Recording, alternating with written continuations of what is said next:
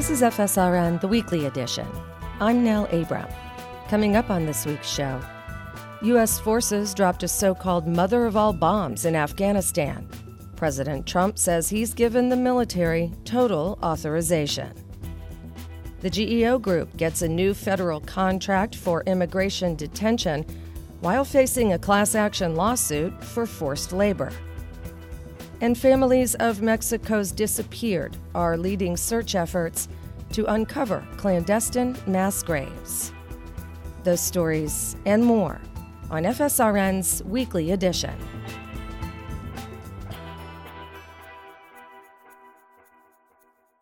In eastern Afghanistan Thursday evening, U.S. forces deployed the most powerful conventional munition in the country's arsenal, second only to a nuclear bomb, targeting a series of caves used by ISIS fighters in the Achin district of Nangarhar province. 36 people linked to ISIS reportedly died in the strike. So far, there's no word on any civilian casualties caused by the bomb's potentially 1-mile radius blast. The GBU-43B is a 30-foot-long, more than 21,000-pound massive ordnance air blast bomb, or MOAB. It's also known as the mother of all bombs and had never before been used in combat. It's unclear if President Trump was aware of the decision to drop the enormous bomb before it happened. After a White House event Thursday, a pool reporter asked Trump, "Did you authorize it, sir?" Everybody knows exactly what happened, and what I do is I authorize my military. We have the greatest military in the world, and they've done a job as usual, so we have given them total authorization. The U.S.-led fight against ISIS spans multiple countries. In Iraq, the offensive in Mosul continues, and in Syria, ground forces are closing in on the last of ISIS's major urban strongholds, the city of Raqqa. If ISIS loses its territorial claims across Iraq and Syria, what comes after military action? To human rights activists, the answer is a war crimes tribunal. FSRN's Patricia Noonan has more from New York. Nadia Murad is from Iraq's minority Yazidi population. The 23-year-old woman was held by ISIS as a sex slave before escaping and eventually making it to Germany. She recently addressed the United Nations for the second time. After the horror of what she and other Yazidi women have gone through, she finds the international community's failure to take legal action against ISIS almost incomprehensible. Why it is taking so long? I cannot understand why you are letting ISIS get away with it. Or what more you need to hear before you will act. Murad now serves as a UN Goodwill Ambassador for victims of human trafficking. She also has a high-profile human rights attorney, Amal Clooney, who has taken on the Yazidi cause. Human rights advocates say the so-called Islamic State's efforts to wipe out the entire Yazidi population merit a legal charge of genocide. But conducting a war crimes tribunal requires evidence, and gathering evidence requires an investigation. ISIS holds chunks of territory across both Syria and Iraq. Because Iraq is a friendly government and Syria is not, Clooney is among those calling on Iraq to allow UN investigators to gather forensic evidence of war crimes committed by ISIS within its borders. Amal Clooney, speaking at the UN. The Iraqi government is aware that a one-page letter to the Security Council requesting the investigation would be sufficient to trigger a vote on the resolution. But months have passed, deadlines set by the UK have come and gone, and the Iraqi government has declined to send such a letter. So there has been no vote, no resolution, and no investigation. Of course, war crimes carried out within the Syrian conflict are not limited to those committed by ISIS. Last week, the U.S. carried out airstrikes on a Syrian airbase after it said the Syrian government used chemical weapons on civilians. Since then, President Donald Trump has called Syrian President Bashar al-Assad a butcher and has made repeated references to Syrian war crimes. But Wednesday, the UN Security Council failed to pass a resolution condemning the attack and calling for an international probe of the incident after Russia vetoed the measure. Balkis Jara is with the International Justice Program of Human Rights Watch.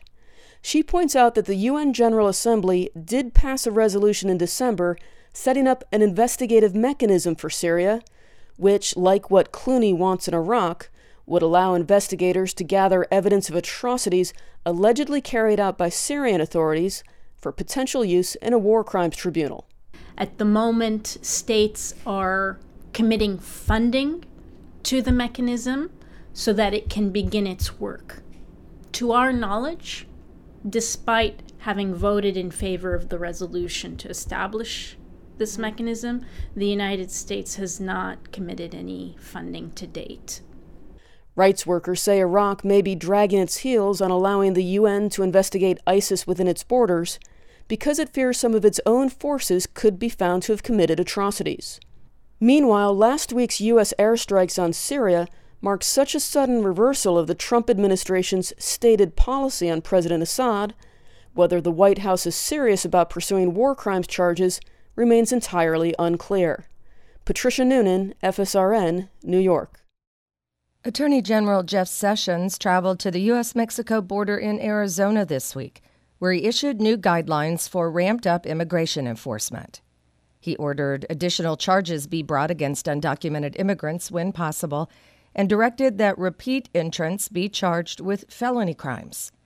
The new guidelines also call for the prosecution of anyone involved in transporting or harboring undocumented immigrants.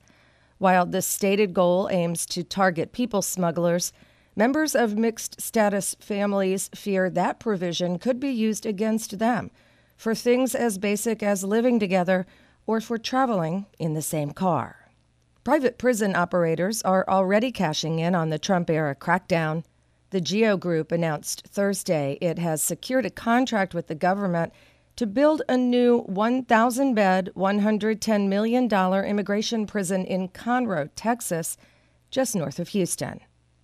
The contract comes as the GEO Group faces a class action lawsuit in Colorado, where at least 60,000 immigrants accuse the for-profit detention company of forcing them to work for little or no pay under threat of solitary confinement. Hannah Lee Myers reports.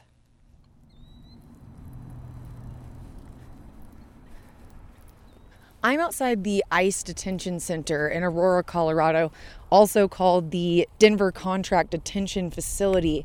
The front of the building is painted a bright blue. It looks very new, not at all like a lot of the older government-run facilities. One would assume such a large, kempt-looking institution would employ a large staff to keep it so well-maintained. But as it turns out, the detainees themselves may be a non-consenting work crew forced to keep this place spick and span.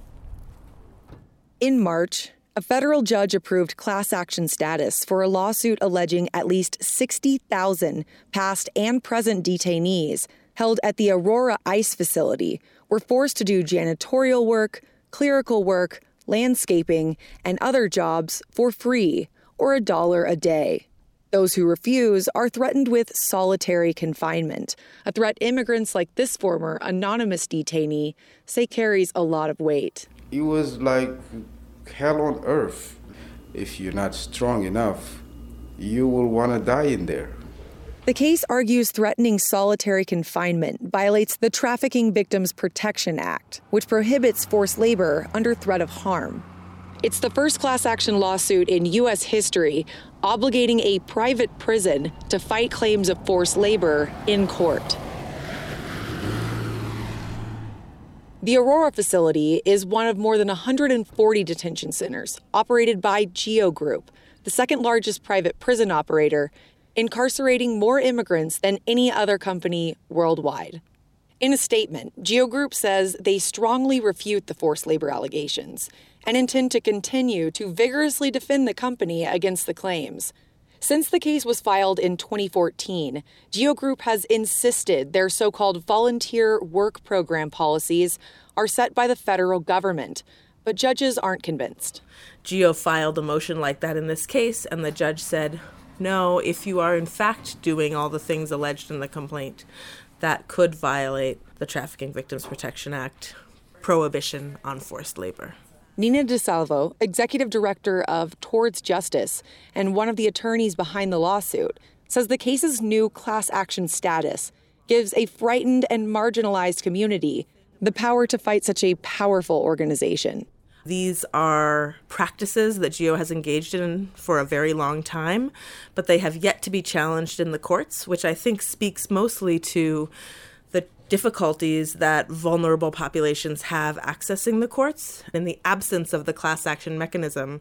The lawsuit claims GEO Group is unlawfully boosting profits by forcing detainees to do work for which they would otherwise have to hire employees. Since President Trump took office, GEO stock has risen 98%. Just weeks after Attorney General Jeff Sessions was sworn in, he reversed plans to phase out federal use of private prisons. And this week, during a border visit in Arizona, Sessions announced plans to hire 125 more immigration judges as part of the administration's commitment to increased immigration enforcement. For those that continue to seek improper and illegal entry into this country, be forewarned. This is a new era. This is the Trump era. The lawlessness, the abdication of duty to enforce our laws, and the catch and release policies of the past are over.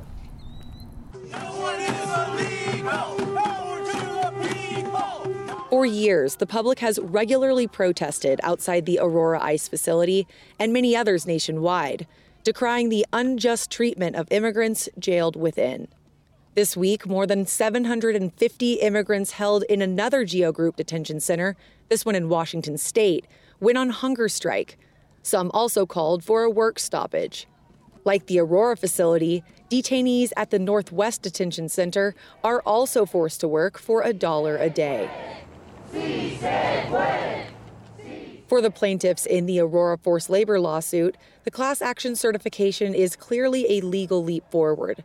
But the case is likely to drag through the courts for years, and most of the detainees bringing the case may never see their day in court. Yet immigrants and their advocates are hopeful that protests and legal actions will prove to be powerful weapons in the fight against the Trump administration's policies that are leaning increasingly towards mass deportations. Hanley Myers, FSRN, Denver. You're listening to FSRN, Free Speech Radio News, independent, non-commercial media. To find out how you can support FSRN, visit our website, fsrn.org.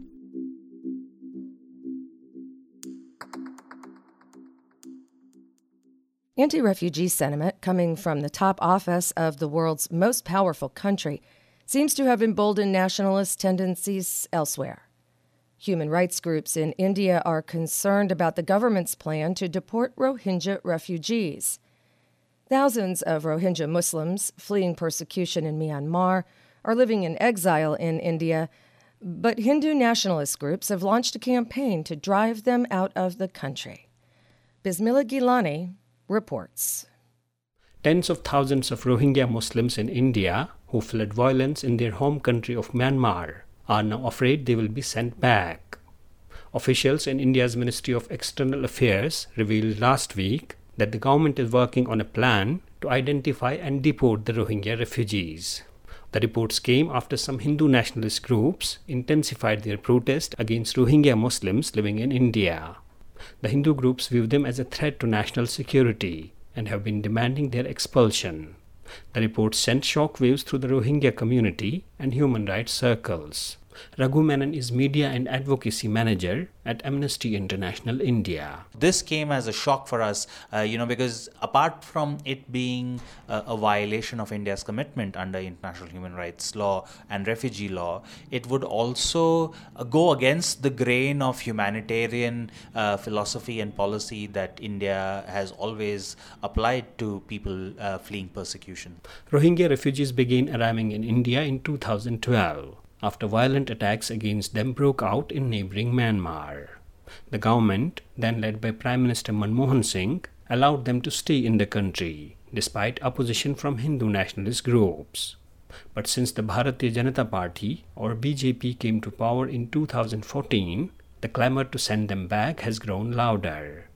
Violence against the Rohingya in Myanmar resumed last fall, with entire villages in the western Rakhine state erased by fire, allegedly at the hands of the military. But nonetheless, earlier this week, a traders group in the northern state of Jammu even threatened to start killing the Rohingyas if the government fails to move them out within a month. However, some political parties and Muslim organizations have come out in support of the Rohingyas, urging the government to immediately roll back the deportation plan.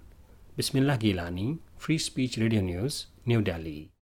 In Myanmar, violence against the Rohingya Muslim minority hasn't let up, despite profound political changes. A year ago, citizens in the country also referred to as Burma saw their first civilian president take office, in a government led by pro-democracy icon Aung San Suu Kyi. This major step toward a representative government came after more than half a century of brutal military rule. While for decades any talk of human rights was banned, the country is now seeing hundreds of civil society organizations mushroom. But human rights advocates say not everyone is benefiting from the new freedoms in the country. FSRN's Lena Odgaard reports.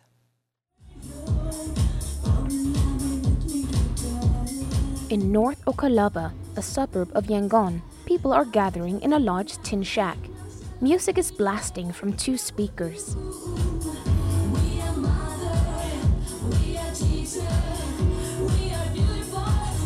It's the theme song of Akaya, a local women's organization that works to promote equality and rights for women throughout Myanmar.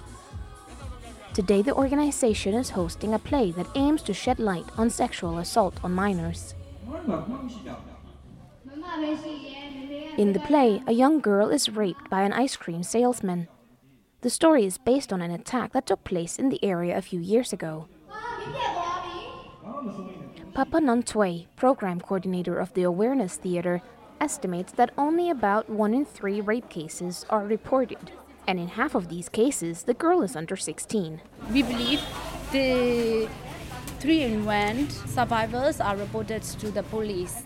Nantway explains that in much of Myanmar, the social construct around rape and even domestic abuse does not view these assaults as violence.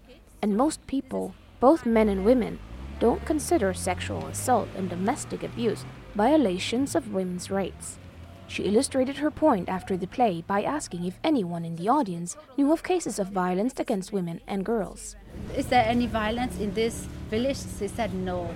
The husband beats the wife? Yes. Oh, they don't know what is the violence. For 50 years, while Myanmar was ruled by an oppressive military junta, any call for human rights could lead to years in prison. This started to change in 2011 when the military government introduced a series of reforms that enabled activists and civil society groups to form and work openly. Hundreds of new organizations sprung up. At the same time, restrictions on access to information were eased, and in less than 5 years, internet penetration has gone from less than 1% to 20%. A year ago, after a landslide electoral victory, the National League for Democracy, the so-called NLD, took office. Led by the internationally praised Nobel Peace Laureate Aung San Suu Kyi, the victory was hailed as the official beginning of a new democratic era for Myanmar. In another Yangon suburb, LGBT rights activist Tin Ko Ko works at an office promoting awareness about HIV and AIDS.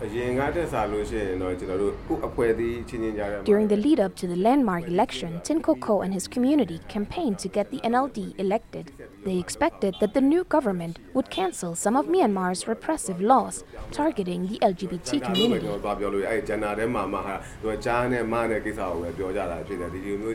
While they can now talk openly about homosexuality, they are still waiting for meaningful legislative reforms. For us, it means we can work more freely and it's easier to cooperate with other organizations. But homosexuality is still not widely accepted, and even the new government and high-level officials say that many issues are more important than LGBT rights. Officially, engaging in homosexual acts is illegal in Myanmar according to an old law dating back to the British colonial times. It is rarely enforced, but according to Coco, police officers and authorities use it as an excuse to harass, blackmail, and abuse members of the LGBT community. We hoped for and expected more rights with this new government. We worked actively to get them elected and voted for them ourselves, but we are not satisfied.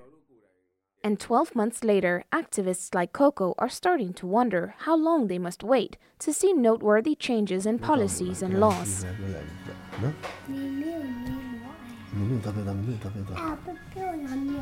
Choi Win plays with his 4-year-old daughter. He has been a human rights activist since 2007 and was a staunch supporter of the NLD. So, because we voted this government because we believe that they can bring the change for the country. We believe that they are the government of the people. But even like almost 1 year now, there's not really, like tangible change that we can see yet. Many people have started, getting out. Echoing a number of international human rights organizations, Sui Win criticizes the government and especially Suu Kyi, locally referred to as the Lady, for continuing the oppression of minorities, especially the Muslim Rohingyas. They don't really listen to the people. They felt like they are work for people.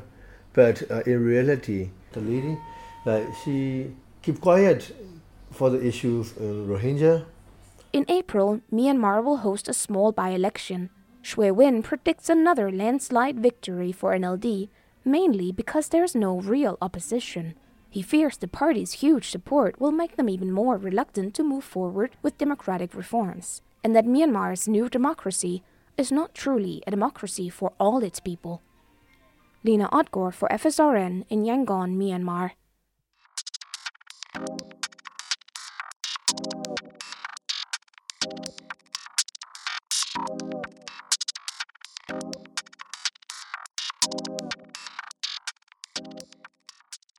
In Mexico, families of the disappeared have been leading efforts to uncover mass graves. More than 300 bodies have been unearthed in recent weeks, and along with the bodies come hints at the answers thousands of families have been seeking since loved ones went missing in the decade of militarized drug war in the country. The graves also expose the tense relationship between the families of the victims and the authorities tasked with solving crimes. Clayton Kahn reports from the Mexican capital.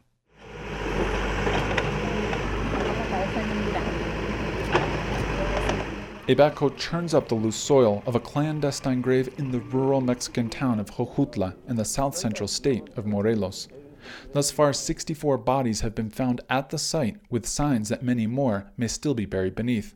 Jojutla is only one of the most recent clandestine grave sites uncovered by families of Mexico's estimated 30,000 disappeared. Larissa Alvarado, who has been searching for her disappeared sister Minerva for the last 11 years, has participated in several of these exhumations. She says over the last decade, little has changed in terms of the authorities' attitude and participation. The authorities make it seem that they are communicating with each other and that they are searching, but that is not the reality. No one is searching for our disappeared. Rather, we, the families, are the ones doing the investigations and producing information. Meanwhile, in the violence-stricken Gulf Coast state of Veracruz, a group of mothers have been digging for 9 months at a site called Colinas de Santa Fe, considered to be the largest clandestine grave ever found in Mexico. These women have uncovered at least 250 corpses in a lot the size of 2 soccer fields. Lucia Diaz, who has been searching for her disappeared son Luis and who is the spokeswoman of a group of Veracruz families searching for their missing relatives, laments the overall inaction by both state and federal authorities in recuperating the remains of the victims and investigating the crimes. She says the families, through training from independent forensic anthropologists, have become their own crime scene investigators. We had these workshops for a whole month, and they taught us everything about the evidence, the handling of the evidence, handling of the corpses, of the DNA, everything that is required. Although state authorities in both Veracruz and Morelos are now participating in the excavations of the graves, human rights defenders and the families speculate the sites may contain victims of forced disappearances and extrajudicial murders. If that's the case, it means the chain of custody of evidence is in the hands of suspected perpetrators. The families that begin searches based on tips often do so at great personal risk, but many mothers of missing share a common sentiment, that fear takes a back seat to the need for answers. Diaz and the families in Veracruz have been warned by the authorities to stop their participation, and in one occasion unidentified men threatened them at gunpoint. Yet Diaz says the families are more compelled to provide justice to the victims than to buckle to threats. After you lose your rights of freedom, you lose your right to life. And then, the ultimate, you lose your identity. It's not something that, as mothers, we can put up with. It's inconceivable. Last month, Mexico's President Enrique Peña Nieto acknowledged widespread irregularities when it comes to investigating disappearances and defending human rights in the country. Since the forced disappearance of the 43 Ayotzinapa students in 2014, the president has repeatedly pinned culpability on local-level corruption and the infiltration of organized crime groups into municipal and state-level authorities. Peña Nieto argues for stiffer laws and greater federal participation. México requiere de instituciones fuertes. Mexico requires strong institutions. Impunity hurts and violates society. It erodes our shared values and undermines peaceful coexistence among Mexicans. A country without strong laws and institutions is a vulnerable country. It is a nation unprotected against crime and violence. But pointing fingers at state and local police requires overlooking stacks of evidence linking federal police and military figures to crimes like enforced disappearances and extrajudicial killings. In a new report, the Human Rights Commission found conflicting numbers between the official and independent counts of clandestine graves unearthed. According to government numbers, 855 graves with the remains of 1,548 corpses have been uncovered since 2007. This number compares to the independent count of 1,143 graves with 3,230 bodies. As more graves are unearthed, more families of victims turn out to participate, prompting a glimmer of optimism in finding the disappeared and procuring justice for mothers such as Diaz. It may be hopeless at the moment, but we have to think ahead because things have to change. Of course, it's not going to happen overnight, but it's going to take us time and effort and a lot of fighting the authorities. But we need to make a change in Mexico because for us, it's a matter of life or death. Mexico's Congress is currently debating legislation that would clearly spell out forced disappearance as a crime and provide greater resources to search for victims. At the same time, lawmakers are also debating a bill to increase the policing powers of Mexico's armed forces that have been denounced for human rights violations. Clayton Kahn, FSRN, Mexico City. And that does it for this week's program. FSRN is supported by stations that air our show and by listeners like you. Shannon Young provides editorial services from Oaxaca, Mexico. Ro Packard provides technical support from WTJU in Charlottesville, Virginia. Music in today's show is by Croc via Jamendo.com. From Tampa, Florida, I'm Nell Abram. Thanks for listening.